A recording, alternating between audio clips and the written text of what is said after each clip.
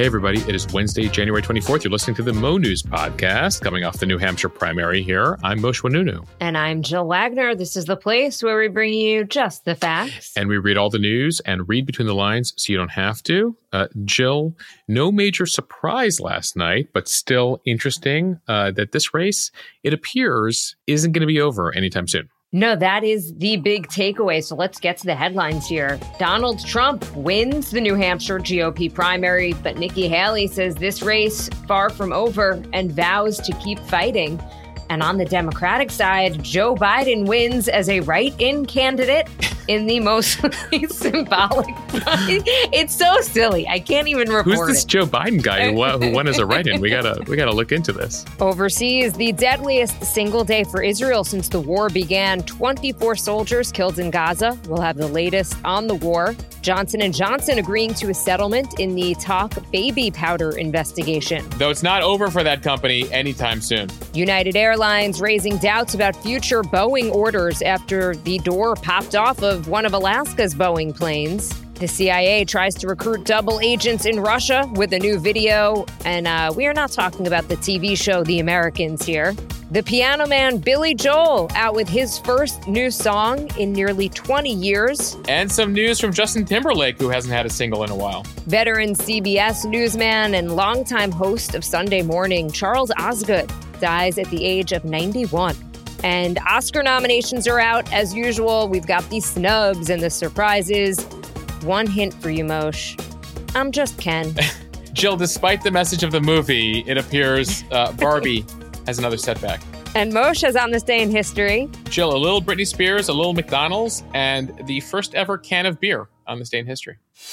All right, Moshe, to our top story here. Donald Trump won the New Hampshire presidential primary last night, becoming the first GOP presidential candidate to ever win both of the first two states, Iowa and New Hampshire, in a competitive primary. His margin of victory over Nikki Haley, though, not as much as some polls were predicting, around 10%. It is still a comfortable margin, and it continues what looks to be like a pretty easy path to the nomination for Donald Trump. Despite speculation from the media that a loss would mean that her campaign is over, Nikki Haley, Trump's only real rival left in the race, spoke to supporters early in the night and vowed to keep fighting. Now, you've all heard the chatter among the political class. They're falling all over themselves, saying this race is over. It's not over.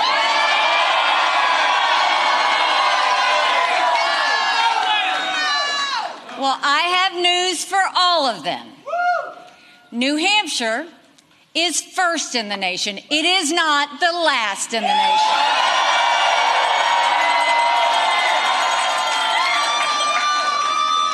This race is far from over. There are dozens of states left to go.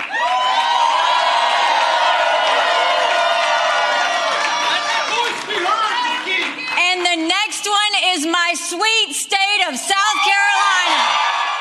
So Haley has been making the case that polls show that she is more likely to beat Joe Biden than Donald Trump is in the general election. At one point, saying that the first party, the Republicans or the Democrats, to drop their 80-year-old candidate will win. And Moshe, Mo News producer Emily Gross, was at Haley's headquarters and said people in the crowd were loving that, at one point heckling Donald Trump and Joe Biden about their age. Still, despite the spin, Haley still needs to find states to win. There you go. That's the rhyme going into the next couple months here. Despite the spin, you need to find states to win, because if you want to be the nominee, you got to start winning some states. Yeah, they were having fun with the heckling in the Haley crowd, yelling things like depends, yelling geriatric at mentions of Trump. Remember, this is the Republican primary here. You're trying to become the Republican nominee. Haley's major support here is among non-Republicans. Significantly here in New Hampshire, where she came in relatively close to Trump, right? 70% of her voters were either independents or Democrats, whereas 70% of Trump supporters are registered Republicans. And as you continue through this primary process, and you want to be the candidate with R after their name, you have to win over a majority of them. And the thing for her right now, as she continues to go after Trump, is she's losing favorability. She's losing support among Republicans. But what's notable is that she's winning among independents. Where are independents really important? In a general election against Joe Biden. So she's sort of like acing the LSAT, but she hasn't taken the SAT yet and gotten into undergrad. I'm liking that analogy, Moshe. So there you go. She's like, well, I can get into law school. But Ms. Haley, you need to get into undergrad first by doing well on the SAT. The bottom line here is it still appears to be Trump's party. And right now, pretty clear path to a nomination. Yeah, speaking of Trump, he gave his victory speech a little bit later than Haley, but he spent a big portion of it attacking her for basically taking a victory lap, even when she's losing. You know, we have to do what's good for our party. And she was up and I said, wow, she's doing like a speech like she won. She didn't win, she lost. Let's not have somebody take a victory when she had a very bad night. She had a very bad night. Moshe, it was interesting to see who was on stage with Donald Trump. We're talking Tim Scott right behind him, basically the whole time that he was speaking, and Vivek Ramaswamy, who Trump actually let speak for, he said for a minute. I think Vivek went on for a little bit longer than a minute, but I think it shows that he is trying to prove that the other former candidates are really rallying around him. And his point would be that it's time for Nikki Haley to do the same. Yeah, notably absent Ron DeSantis, who did file that video endorsing him and clearly by getting out enabled Trump to have a slightly better lead over Haley in the results here. But it does not appear DeSantis wants to be hanging out publicly with Trump anytime soon. So David Axelrod, who helped run Barack Obama's campaign, he said, look, campaigns are not like horseshoes. You don't get points for coming in close. You've got to actually win. And to that end, Haley mentioned South Carolina is next. As of now, polls show she is seriously trailing Donald Trump in her home state by about 30 points. So, Moshe, are you buying Haley's enthusiasm here, or do you think it is just a matter of time until she also suspends her campaign? Well, she has to be enthusiastic, right? You're not going to bum out your supporters and donors by being like, guys, we really tried here and we didn't do it. Like, she is motivated. She cleared the field, right? As far as she's concerned, she won the non-Trump sweepstakes. 6 months ago, there were a dozen candidates in the field, and Haley took them all out, including a former sitting vice president and Mike Pence, including multiple senators, Chris Christie, DeSantis, who came in as the, heir apparent, basically 9 months ago. And so she's like, listen, I survived this. I have no reason to get out anytime soon. Trump ain't getting any younger. His legal issues ain't getting any better. So what's the hurry, everybody? There's 48 states to go here. And, ultimately, what dictates whether candidates stay in the race? Well, one is donors and two is the party. The party will put pressure on you. And by the party, I mean, party elders, the Trump, the people around Trump, being like, listen, Nikki Haley, you're in your early 50s. You want a future in this party? You should consider getting out now. Otherwise, you're going to burn yourself. They haven't started really twisting her arm. At least it doesn't appear so. We'll see what comes in the coming weeks. And then you have donors. And if she still has people willing to give her millions of dollars and fundraise for her to put up ads and to run against Trump, then there's no reason for her to get out. She's sort of waiting for the rapture to happen. She's waiting for like a moment, like some major legal issue or Trump to fall over, or, she's starting to make issues of his cognitive confusion, in the moments that he's had on the campaign trail. So if she sees that getting worse, then she sees an advantage. And so until he has locked up all the delegates necessary to be the nominee at the convention, she is in no hurry here. So let's look at the calendar, because one of the big things we'll be watching for in the coming weeks is math. Who has the delegate math? And right now it works to Trump's advantage, right? These first couple states were proportional. She did gain some delegates. At the Republican convention, you need just over 1,200 delegates to be the nominee. So what do we have coming up? Well, in February, you have a Nevada caucus and primary. Nevada is very confusing this year, folks. They have a caucus and a primary. If you thought the New Hampshire Democratic thing was confusing, welcome to Nevada, where the state scheduled a primary, but the party said we're having a caucus to allocate our delegates. Nikki Haley's only gotten into the primary, so she can say she won the primary. Trump's not in the primary. Trump's in the caucus. Needless to say, he's going to win the caucus. She's not in the caucus. She's going to take delegates from Nevada. Great. Michigan has another confusing thing where they're having a caucus and a primary. Again, works to his advantage. South Carolina is a state where she was the governor for 6 years, but all the major figures in the state have all come around Trump. It's a big Republican state. It's her home state. She says, it's sweet home South Carolina, and she's going to do well there. Well, right now, not so much. And by the way, South Carolina politics, very nasty. If you look at previous presidential campaigns, you can already see signs that this could get ugly down there. Remember, Trump has already started calling her Nimrata. He's basically othering her. He's birthering her.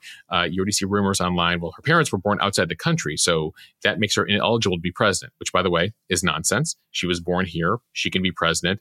But you see a lot of nasty stuff happening there. When I covered various campaigns, there were some nasty politics pushed by the Bushes and others against John McCain, where they tried to say that he fathered an illegitimate black child. He adopted a Bangladeshi child, but they made it an illegitimate African-American child, which was done by the Bush campaign to try to harm his campaign. They also said his wife was a drug addict, that he was a traitor for being a POW in Vietnam. Anyway, stuff gets really ugly in South Carolina. So be aware, Nikki Haley, about what happens there. Needless to say, it would be quite a comeback for her to pull off a victory there. So let's say she doesn't win anything in February. Well, what does that take you? To March 5th, a Super Tuesday, more than a dozen states. Now, a number of those states are winner-take-all states. And by that, I mean, I said proportional earlier, right? Iowa, New Hampshire, if you got 55% of the vote, you get 55% of delegates. If you get 45% of the votes, you get 45% of delegates. Well, you can be competitive in that way.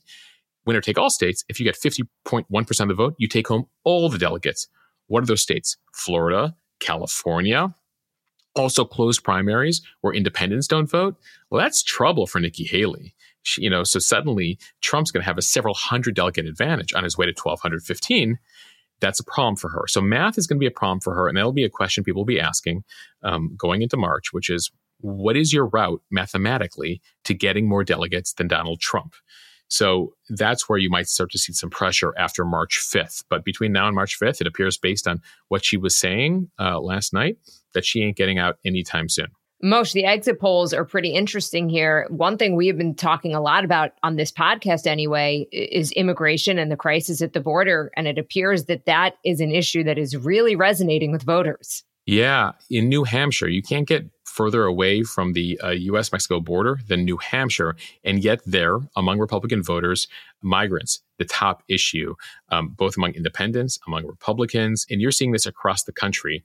And so that's going to be a significant thing. We've been talking about it for the Democrats. The impression there is that Biden hasn't taken it seriously enough. And it's something that is particularly advantageous for Donald Trump. The question will be, can Nikki Haley come up with some more aggressive immigration messaging to curry favor there? Or, by the way, has her criticism of Trump burned her with enough of the party? Is there any recovering for her among Republican voters? One other thing I found noteworthy in the exit poll, Jill, 8 out of 10 voters who cast ballots yesterday in the GOP primary want total overhaul in Washington. 8 out of 10, 80%. So again, that is where they view Trump as that candidate, the total overhaul candidate, whereas Nikki Haley is viewed as establishment. So that, again, is another advantage for him. So that's interesting there. And I feel like we're coming up on Groundhog Day, Jill. So based on the New Hampshire primary, we have at least 6 more weeks of primary. So the candidates have seen their shadow. Is that what Nikki Haley saw her shadow and she would like to continue? Yes. Okay, so on the Democratic side, President Biden won as a write-in candidate. That race mostly symbolic because Biden wasn't on the ballot. We did a whole walkthrough of why that is, mostly because the Democratic Party decided to bump up South Carolina ahead of New Hampshire. New Hampshire said, no, we're going to stay ahead of South Carolina. And then Biden's campaign said, okay, if you're going to do that, we're not going to put him on the ballot. And then they started to panic a bit, thinking it may not look so great if he doesn't actually win there.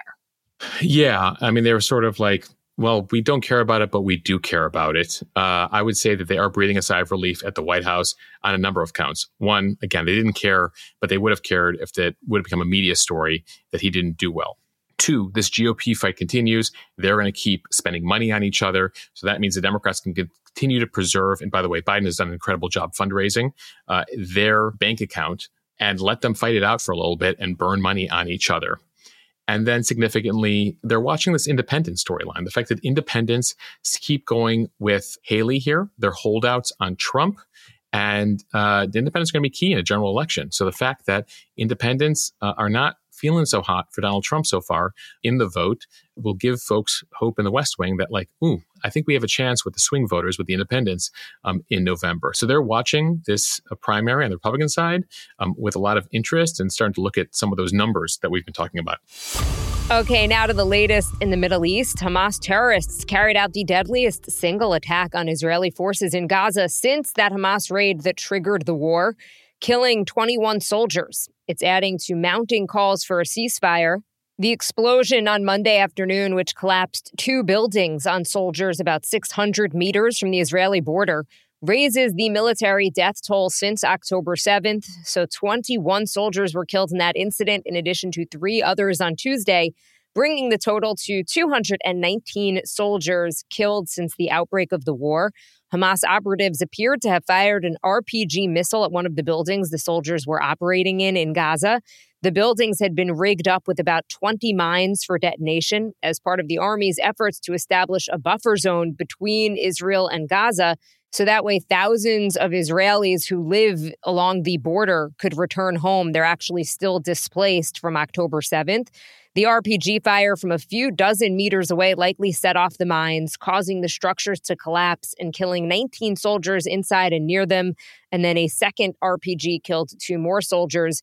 The Hamas cell then apparently fled. The IDF is probing the security of such operations, as well as weighing the number of troops deployed close to and inside buildings that are intended to be demolished. Yeah, this is significant. When we talk about 200 soldiers, most of these are reservists, meaning that they had regular jobs and families inside Israel and then were called up for the war. So this type of death toll has a real impact on a small country like Israel, and it has come as the country has scaled back aerial bombing due to Western pressure, requiring them to do more things on the ground. But then that leads to incidents like this, which has Israelis asking why they're risking soldiers' lives when they can do more things by air. Either way, it has set off a mourning period inside Israel. The prime minister speaking out saying the Israeli military will press ahead until they achieve absolute victory, including crushing Hamas and freeing more than the 100 Israeli hostages still being held inside Gaza. The Israeli military pressing ahead on Tuesday, announcing that ground forces had encircled the southern city of Khan Yunis. That's a Palestinian town, the second largest city inside Gaza. Thousands more Palestinians now fleeing from that city, headed to south of there to Rafah and then Mawasi. Mawasi has been declared a safe zone for Palestinians, but now Israeli tanks and troops are headed there. As they say, Hamas cells have gone there as well. The death toll on the Palestinian side has now surpassed 25,000. That includes both militants as well as civilians. And the dire humanitarian situation has led to increasing international pressure on Israel to scale back its offensive and to agree to an eventual path for the creation of a Palestinian state. It comes as Doctors Without Borders, which operates at the Nasser Hospital in Khan Yunis. The organization says that hospital is now completely full. There is no safe way to evacuate. And so they're calling on the international community to do more to stop the fighting in and around the hospital. As we know from northern Gaza, Hamas has in the past used hospital facilities to base some of their operations. Meanwhile, we told you yesterday about that hostage deal offer from the Israelis. A senior Egyptian official says the Israelis did propose a 2-month ceasefire in which the hostages would be freed in exchange for Palestinian prisoners held in Israel. But as of right now, Hamas has rejected the proposal, insisting that no more hostages will be released from Gaza until the war completely comes to an end and all Israeli troops withdraw from Gaza. We're talking about a couple 100,000 Israeli troops at the current moment. The Israeli government has declined to comment on the talks after that Hamas rejection. All right, we'll take a quick break here to thank one of our big sponsors here at Mo News, Athletic Greens AG1. We're always talking about health trends, food trends here on the podcast, and it's hard to get all your nutrients every day. We're all busy with work, kids, everything else going on in our lives. One way to get all the important ingredients is Athletic Greens AG1 powder. I first tried it more than a year ago. I was having trouble getting all of my nutrients and vitamins. It's just 1 scoop with a glass of water in the morning. It's easy. It's quick. It lets you get on with your day knowing that you've gotten 75 plus important ingredients, tons of vitamins, minerals, pre and probiotics to support digestion, gut health. And what's great right now is they're offering the Mo News community that with your first purchase of AG1, they're giving you a free 1-year supply of vitamin D, 5 free travel packs of AG1. You can visit drinkag1.com/Mo News. That is drinkag1.com/Mo News to take advantage of the offer and to really take ownership of your health. Okay, time now for the speed read from CNBC. Johnson & Johnson has reached a tentative settlement to resolve an investigation by more than 40 states into claims that the company misled patients about the safety of its talc baby powder and other talc-based products. This is according to the company. Notably, the settlement does not resolve the tens of thousands of consumer lawsuits, some of which are slated to go to trial this year, alleging that those talc-based products caused cancer. Those cases have for decades caused financial and public relations trouble for Johnson & Johnson, which contends that its talc-based products and now discontinued talc baby powder are safe for consumers.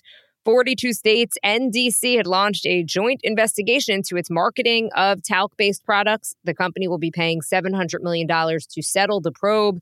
It has previously set aside $400 million for it. Yeah, so they got to dig around for an extra $300 million there, Jill. And they still face more than 50,000 other lawsuits related to their talc products, mostly by women with ovarian cancer. Some of those cases do involve mesothelioma, which is a cancer linked to asbestos. Johnson & Johnson recently settled some of those mesothelioma cases from an undisclosed amount, but has maintained, again, that there was no asbestos in their powder.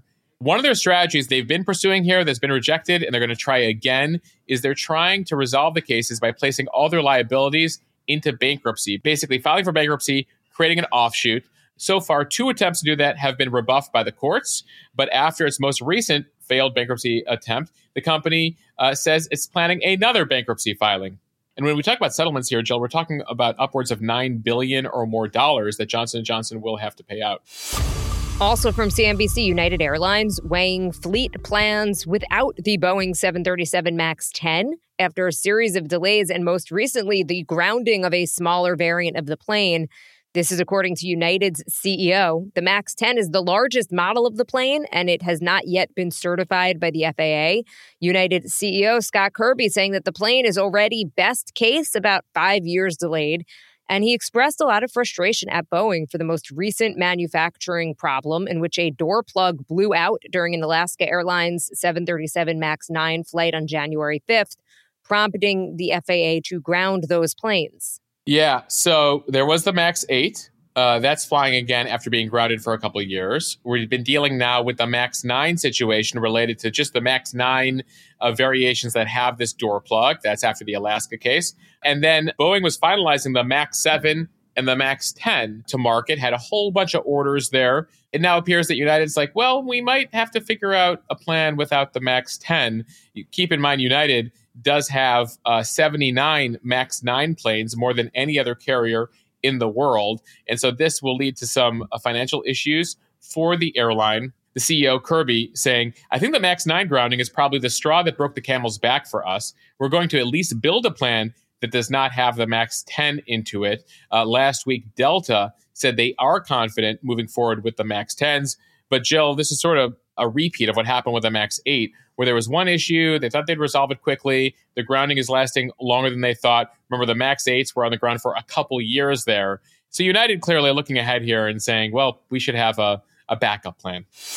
From Reuters, the CIA has released a Russian language video to try to persuade Russian intelligence employees to switch sides and work as double agents for Washington. No, Moshe, this is not the plot of a new Netflix series. CIA Director William Burns said in July that disaffection among some Russians over the war in Ukraine was creating a rare opportunity to recruit spies, and that the CIA was not letting it pass. The video was released on social media. It's trying to appeal to what it suggests are patriotic Russians working in intelligence agencies who may feel betrayed by corruption in elite circles and the poor way that the Russian armed forces are equipped and supplied. The latest in a series of recruitment videos targeting Russia says those around you may not want to hear the truth, but we do. You are not powerless, and then details ways to contact the CIA. The CIA telling Reuters that, quote, we are seeing more outreach from Russians as a result of these videos. So this video actually is like sort of like a mini movie, like a mini TV show. It portrays a 35-year-old unnamed Russian male employee of the Russian military intel service who is a patriot for his country, but believes the country has turned its back on him and is giving money and palaces to the rich while soldiers chew rotten potatoes and fire from prehistoric weapons. Honestly, not that far off from what the Russian military currently is facing in Ukraine. So basically, they create this scenario that they feel will be applicable or relevant to the lives of various Russian intel officials. And Jill, this is serious. They put this out on social media channels, Facebook and Twitter, by the way, which, by the way, are blocked in Russia. But if you have a VPN, which I imagine you do if you're an intel official, you can access it. They also put it out on Telegram, which is very big in Russia. Now, you know, the CIA says they are seeing outreach. There's no way to verify that. That's, of course, what the CIA is going to claim. The Kremlin in Russia shrugging this whole thing off. The spokesperson there, Dmitry Peskov, who's been there for a long time, saying, you know, this practice is quite common. Intel agencies around the world very often use the media to recruit new employees. They do it all the time. The CIA does it all the time. It's not going to work. And by the way, notably, Vladimir Putin, who runs Russia, is a former KGB spy himself who used to serve in East Germany. And so he's been warning of increased espionage and says, you know, he is on top of this sort of thing. And they're denying that there's any problems in Russia. They're saying the military has what it needs. But I should note the U.S. just declassified an intel assessment that says that the 2-year war now in Ukraine has cost Russia 315,000 dead and injured troops. They're falling back on weaponry from just after World War II. So CIA sees a vulnerability here. And so we'll see if this video pays any dividends. And when I say we'll see, we're never going to know, Jill, because we're never going to know what agents the CIA picked up from this whole thing. But it is funny because sometimes the simplest, most obvious strategies actually do work. Yeah. If you remember, the FBI had been looking for Whitey Bulger for years. And they eventually caught him because they basically just put out like a "have you seen this man" type of thing. Yeah. And somebody called in a tip and that's how they arrested him. It's been, I think, about 12 years already. But anyway, it sounds like pretty simplistic, but sometimes this stuff actually works. Yeah, sometimes you'll be watching those like Homeland episodes or those various dramas. You're like, oh, that's way too simple. And the CIA is like, actually, sometimes it's actually that simple. Okay, from NPR, a couple of artists announcing this week that they're releasing their first new music in a while. Singer Billy Joel announced on Monday that he is releasing his first new song in close to 2 decades. Joel is 74 years old, a Grammy Award winner. His label, Columbia Records, says he plans to drop Turn the Lights Back On February 1st. Joel teased the new song on social media with a short clip consisting of a simple chord progression played sedately on the piano. Here is a bit of it.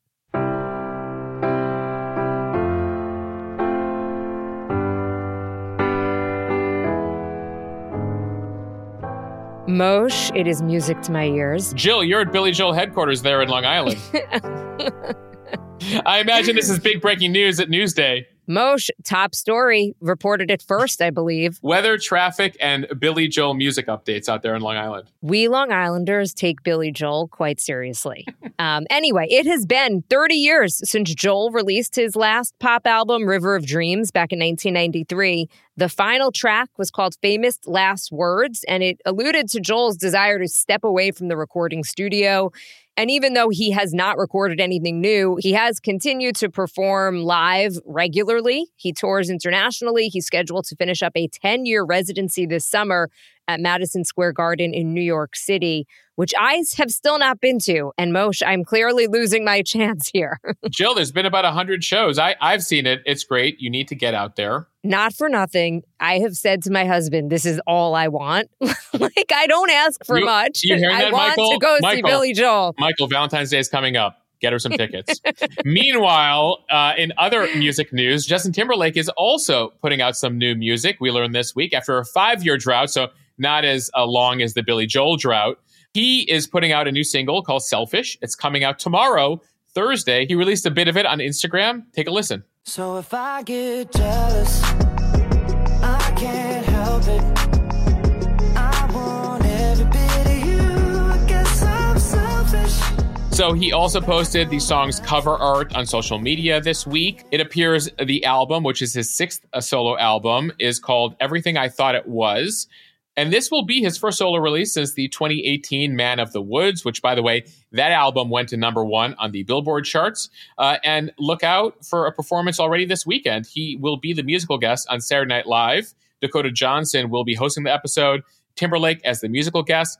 And Jill, if you remember previous appearances by Timberlake, he has pretty good comedic timing. So I'm looking forward to some sketches, hopefully, that he won't just be performing the music, but that they will include him in a couple of the sketches. At least a couple of the shorts. You know, some of the fake songs that they shorts. do. Yeah. Okay, from CBS News, award-winning journalist Charles Osgood died on Tuesday at the age of 91. Osgood anchored CBS Sunday Morning for 22 years. Moshe, that trumpet still gets me. Iconic. It gives you that feeling on Sunday morning, Jill. It's a nice feeling. So he was the host of the long-running radio program, The Osgood File. His family says the cause of death was dementia. Osgood was a gifted news writer, poet, and author. He spent 45 years at CBS News before retiring in September of 2016 when he was 84 years old. And at the time, he said, "For years now, people, even friends and family, have been asking me why I keep doing this, considering my age. It's just that it's been such a joy doing it. Who wouldn't want to be the one who gets to introduce these terrific storytellers and the producers and the writers and others who put this wonderful show together?" Jill, he was a legend. I feel honored to have been able to walk the halls of Charles Osgood. And it was remarkable watching him still record his radio segments, show up to work every day into his 80s. And he was actually having trouble moving about and, still insisted on hosting the show. Of course, he took over for the famous Charles Kuralt at Sunday Morning, and then Osgood took over, and now Jane Pauley hosts the show. We would refer to him as the poet in residence. And he was just this multi-talented guy in addition to his incredible writing. Jill, he played the organ, the piano, the banjo, the violin, and could compose and write lyrics as well as sing. So there would be some Sunday morning episodes where he would sing a song to introduce a various segment. Pauley, who I mentioned, succeeded Osgood in 2016, is quoted as saying, "Watching him at work was a masterclass in communicating. I'm still thinking to myself, how would Charlie say it? Trying to capture the elusive warmth and intelligence of his voice and delivery. I expect I'll go on trying. He was one of the best broadcast stylists and one of the last. His style was so natural and unaffected. It communicated his authenticity." His tagline, if you remember it, was always, "I'll see you on the radio." Love that. And Jill, he had been around so long that by the time we were at CBS in the 21st century, he had a contract that he was still able to promote things himself. This goes back to throwback radio of the 1950s and 60s, where you'd stop a segment, you're like, "And I'm Charles Osgood for Marlboro, for Evian, for Ford Motor Company." So he actually still had that deal where he could promote stuff himself, whereas the rest of us, there was a wall between editorial and sales. So that was something notable that Osgood had in his deal. And the other thing I'll make mention, and I feel like it applies to all aspects of life, but most especially journalism, was this is one piece of advice he had. And he had many pieces of advice. He was quoted as saying, "Short words, short sentences, short paragraphs. There's nothing that can't be improved by making it shorter and better." And that was very much a philosophy at CBS, which is there's no such thing as good writing. There's only such a thing as good editing and good rewriting. So fewer words means more and can really have more impact. Well, Moshe, you know how I feel about that, because all I want to do is cut, and tighten scripts. That is kind of like my motto, short and sweet. But when I was at CBS News as the Money Watch correspondent, I would pitch stories all the time. I'd pitch to you over at Morning News, and I would just on a whim pitch over to Sunday Morning, because I would say, if I could just be on CBS Sunday Morning, that's it. My career would be made. I'm done. I could retire. I would never have to work in TV again. Unfortunately, it never happened. But that show, such a classic, particularly because of Charles Osgood. And Moshe, finally from CNN, the Oscar nominations are out. Christopher Nolan's Oppenheimer leading the pack with 13 nominations. Next was Poor Things, the fantasy film starring Emma Stone with 11 nominations, and Martin Scorsese's epic Killers of the Flower Moon, That scored 10 nominations. Lily Gladstone, one of the stars of Scorsese's Killers of the Moon, she was nominated for Best Actress, making her the first Native American person to contend for the competing Acting Academy Award. Barbie got 8 nominations, but Margot Robbie and Greta Gerwig, they were both snubbed for Best Actress and Best Director nominations. However, as I mentioned, I'm Just Ken, Ryan Gosling was nominated for a supporting role, as was America Ferrera. If you remember, she had this kind of great soliloquy about being a woman in America and just and all of the double standards, and perhaps that tipped the judges. Yeah, so Ferrera got the nomination, but still the fact that a movie about the patriarchy doesn't acknowledge the leading women, Greta Gerwig and Margot Robbie in this case, is sort of too on the nose here for people. And so there's been a lot of reaction on social media about the fact that the nominations here sort of reinforce everything the movie was trying to message. As far as Oppenheimer is concerned, you mentioned 13 nominations, leading the pack. Obviously did incredibly well at the Golden Globes recently, which is typically a precursor that gives you an indication of where the Oscars might go. Christopher Nolan, the director, has never won the coveted Best Picture award. It's his second nomination for directing. The first came with Dunkirk a few years ago. And as far as the actor who plays J. Robert Oppenheimer, Cillian Murphy, apparently he was at his parents' home in Cork, Ireland, drinking a cup of tea when his phone started buzzing. And that's how he found out he was nominated, telling reporters by phone, "It's very, very humbling. I'm still kind of in shock." I don't know how shocked he can really be. He just won the Golden Globe for his performance, but, you know, congrats to Murphy there. The Academy Awards will be airing March 10th, and they'll be hosted by Jimmy Kimmel for the 4th time. All right, now time for On This Day in History. We begin in 1935. Canned beer made its debut on this day. The Gottfried Kruger Brewing Company partnered with the American Can Company to deliver the first 2,000 cans of beer and ale ever to Richmond, Virginia. People were a fan of drinking out of these cans, and so there you have it. In other food and beverage news on this day, Jill, on this day in 1975, the first McDonald's drive-thru opened up in Siena Vista, Arizona.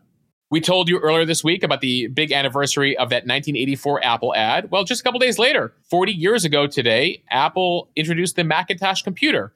It went for about $2,500. With inflation, fast forward 40 years from 1984, that would be $7,000 today. That Macintosh computer featured a 9-inch black and white screen and a 3.5-inch floppy disk slot. Remember floppy disks? I sure do, Moshe. To blow on them and then play Number Munchers or Oregon Trail. Sorry, your entire family got syphilis. Mary died in the river. Again. Start again. Some Gen X elder millennial humor for you folks. And on this day in 2006, Disney announced its purchase of Pixar, the animation studio, for about $7 billion. Just before then, Pixar was crushing it with Toy Story, Bugs Life, Monsters, Finding Nemo, and Disney said, we got to buy it. We end with a bit of music history. On this day in 1941, Neil Diamond was born. So happy birthday to Neil Diamond. He turns 83 years old today. Speaking of Sunday Morning, Jill, there was a powerful story done with him recently. He's been diagnosed with Parkinson's and starting to feel the effects of it, but did a rare interview recently with CBS Sunday Morning talking about the diagnosis and his career. So check that out over on YouTube. And he sang in it, right? It was a pretty incredible piece and quite moving. Yeah, Neil Diamond performing for years. There was the Broadway show recently about his life. And so wishing him a happy birthday. And finally, on this day in 2005, after being out for several years, Britney Spears' album, Oops, I Did It Again, was certified diamond for sales. That means more than 10 million copies sold.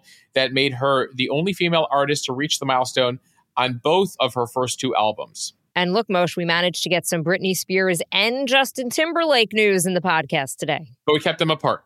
We kept them in separate. We're trying to cross generations here. Charlie Osgood, Neil Diamond, Justin Timberlake, Billy Joel, Britney Spears. We got something for everybody here on the pod. All right, a big thank you for listening to the Mo News podcast. If you like what you hear, share this with your friends. It will help us grow. Follow us and subscribe so you don't miss an episode, and review us in the App Store. Thanks, everybody. See you tomorrow. Thanks for listening to the Mo News podcast.